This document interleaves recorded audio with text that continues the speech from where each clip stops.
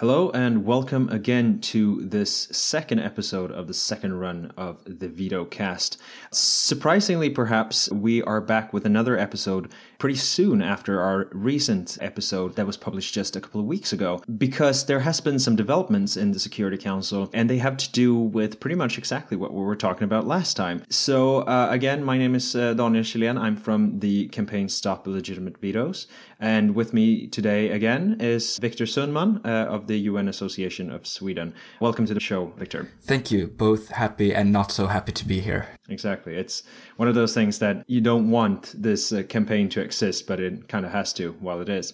You're currently in New York, is that right? Yes, I arrived yesterday. Gonna do some meetings at UN organs and look more into the UN's peace work this coming week. Sounds good. And we're very glad that you could make some time for us as well. So basically, just a short introduction to what's been going on. There's been two vetoes actually since we last spoke. In our material, they are coded as 43 and 44.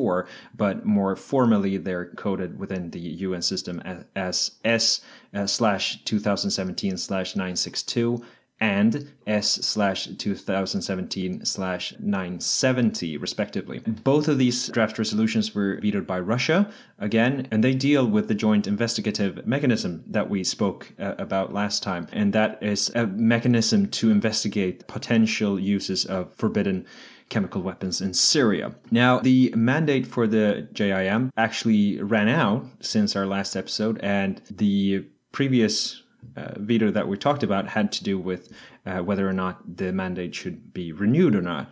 And again, there has been two draft resolutions on the topic of renewing the JIM mandate, and both of those have been met by vetoes. So just briefly, could you describe perhaps, Viktor, what is the difference really between the now three different draft resolutions that we've seen on the topic of renewing the JIM mandate? Yeah, and actually there are four draft resolutions that are relevant in this case. The first one is the resolution we talked about in the last episode that was vetoed. That was raised before the final report of the JIM had been discussed in Security Council. And after that veto, we spoke a bit in that episode about two draft resolutions being circulated, one US draft and one Russia draft. Both were very far apart. And since our last discussion, both those drafts in revised editions were presented to the Security Council. Both changed the respective suggestions for how long the JIM should be further mandated to 1 year. The US had previously suggested 2 years and Russia had suggested 6 months. They both made some attempts to compromise. The US one included language that encouraged the JIM to consult with the Syrian government and request access for visiting some of the sites where chemical weapons are believed to have been used, which they have not been able to work together with other UN bodies and focus more on attacks by non-state actors and so forth. And the Russia draft also made some changes, also extended their suggestion from 6 months to 12 months, but also included some pretty harsh criticism against the working methods of the JIM. And both these were raised in the Security Council, and the US resolution was vetoed by Russia, who criticized that the JIM would work in pretty much the same way and that the resolution didn't adequately address the methodological concerns that Russia had, while the Russian draft, which was also introduced, did not receive enough votes to pass. I think there was 4 countries that voted for that resolution. That happened the day before the mandate of the JIM ran out. So in a last-ditch effort to save the JIM, Japan introduced a technical rollover, which was a resolution that suggested that the JIM would continue for another month with no changes in its mandate, and that was just to allow for more time for negotiations and to find a compromise that could extend the mandate for a longer time. But that was also vetoed by Russia. Exactly. And we should probably add here that just like the UN, we in our campaign do not consider draft resolutions that would have failed, even if there weren't any of the veto powers voting no. We do not consider them vetoes. We consider them failed draft resolutions. So that's not part of this. But there has been, as we said before, 2 proper vetoes, so to speak. And the Russian draft resolution it does not count as being veto in this sense. You mentioned that Russia brings up the question of how the JIM functions. And we spoke a bit about that before regarding whether or not the JIM is a mechanism that actually works. The Russian Federation seems to be completely convinced that that's not the case. I believe that the ambassador to the Security Council from Russia actually said that there were systemic flaws in the work of the gym. Is this a reasonable criticism now that they keep on bringing this up? Is there any reason to that? Well, as I said in the last episode as well, I think the gym is functioning as well as one could expect it to be. It's very difficult to make perfect investigations, and there are some shortcomings, to be sure, that the gym has not been able to visit Kanshikun, the site for the attacks in April, which gained a lot of attention internationally, and the Sharat Air Base, for example, where those attacks were believed to have originated from, is something that Russia has criticism, and you can discuss like the possibility of having those remote investigations. But in this case, this is a case where I defer to the experts who are on the gym and who work with these issues and to find evidence for these kinds of things.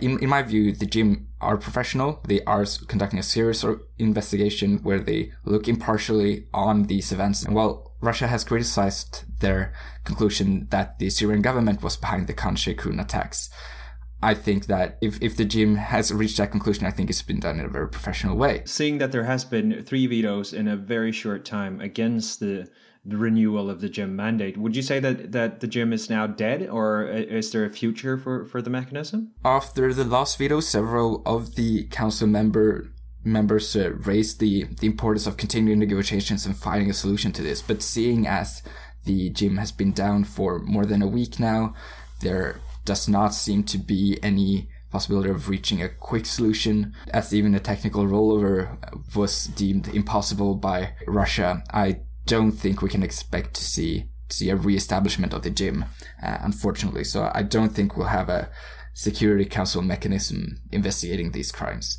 With that said, there are other ways to trying to investigate these crimes. We have the IIIM, the mechanism that the UN General Assembly assigned to investigate crimes in Syria, which could potentially continue such an investigation, also look at the use of chemical weapons. Or some people have raised the possibility of the Secretary General establishing an investigative mechanism similar to the gym, but I don't think we'll have a Security Council mandated investigation. And you also mentioned, of course, last time that there is a potential risk of experts leaving the gym because of the insecurity of whether or not they will be able to do their jobs. And of course, now when this the threat of a non-renewal, in effect, has actually surfaced, do you think that there will be an exodus of people with the competence to look into these issues? Well, I think some of them will stay within the OPCW organization or so, but I don't think we can expect to keep all the expertise that have been focused on Syria for the past 2 years to keep looking into those issues. What would you say in a broader sense now?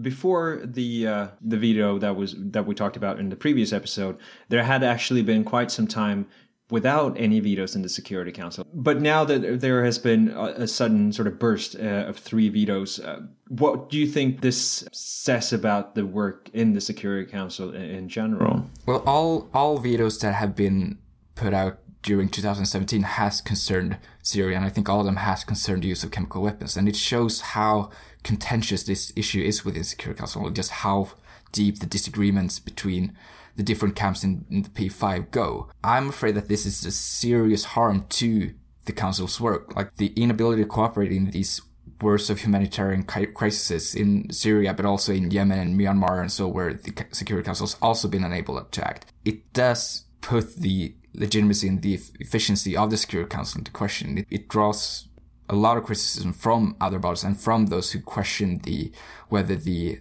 UN and the Security Council is up to task to maintain international peace and security in the 21st century. And I think that's valid criticism. I think that the acts of Security Council members in this situation, not least now when it comes to Syrian chemical weapons, it is incredibly problematic, and it seriously harms the UN and the Security Council as a body. in April, after the Khan Shaykhun incident, where there was also a veto from Russia connected to accountability for chemical weapons use, the US used unilateral military force. They sent missiles to the airbase believed to have the origin of the attack, to try to send a message that this would not, even though the Security Council could not agree, this would not be something that passed by. And I'm afraid that we might see a similar development coming along. I think both the US and France have hinted at that they would be ready to use military force in case of further chemical weapons attacks in Syria now that the regime is dead. And I think that is a great threat to stability in the world and to the rules-based international order. And do you see that this would happen even in other circumstances than in the war in Syria? That this could spill over, this inability to work together? I think that it harms overall the cooperation in the Security Council. That I do. I think it might be more difficult to reach agreement on other issues as well. But I think the effects will primarily be noticed in Syria and in how the different actors address the Syrian conflict now, both going forward, both in Security Council and in other forums. Thank you very much, Viktor, for again stepping in to provide some expert opinion on this. And thank you all for listening. You can find us on Facebook and on our webpage, stopillegitimatevetoes.org, if you want to know more. And of course, we will be back with a new episode if and when there is a new veto in the Security Council. Thank you and bye.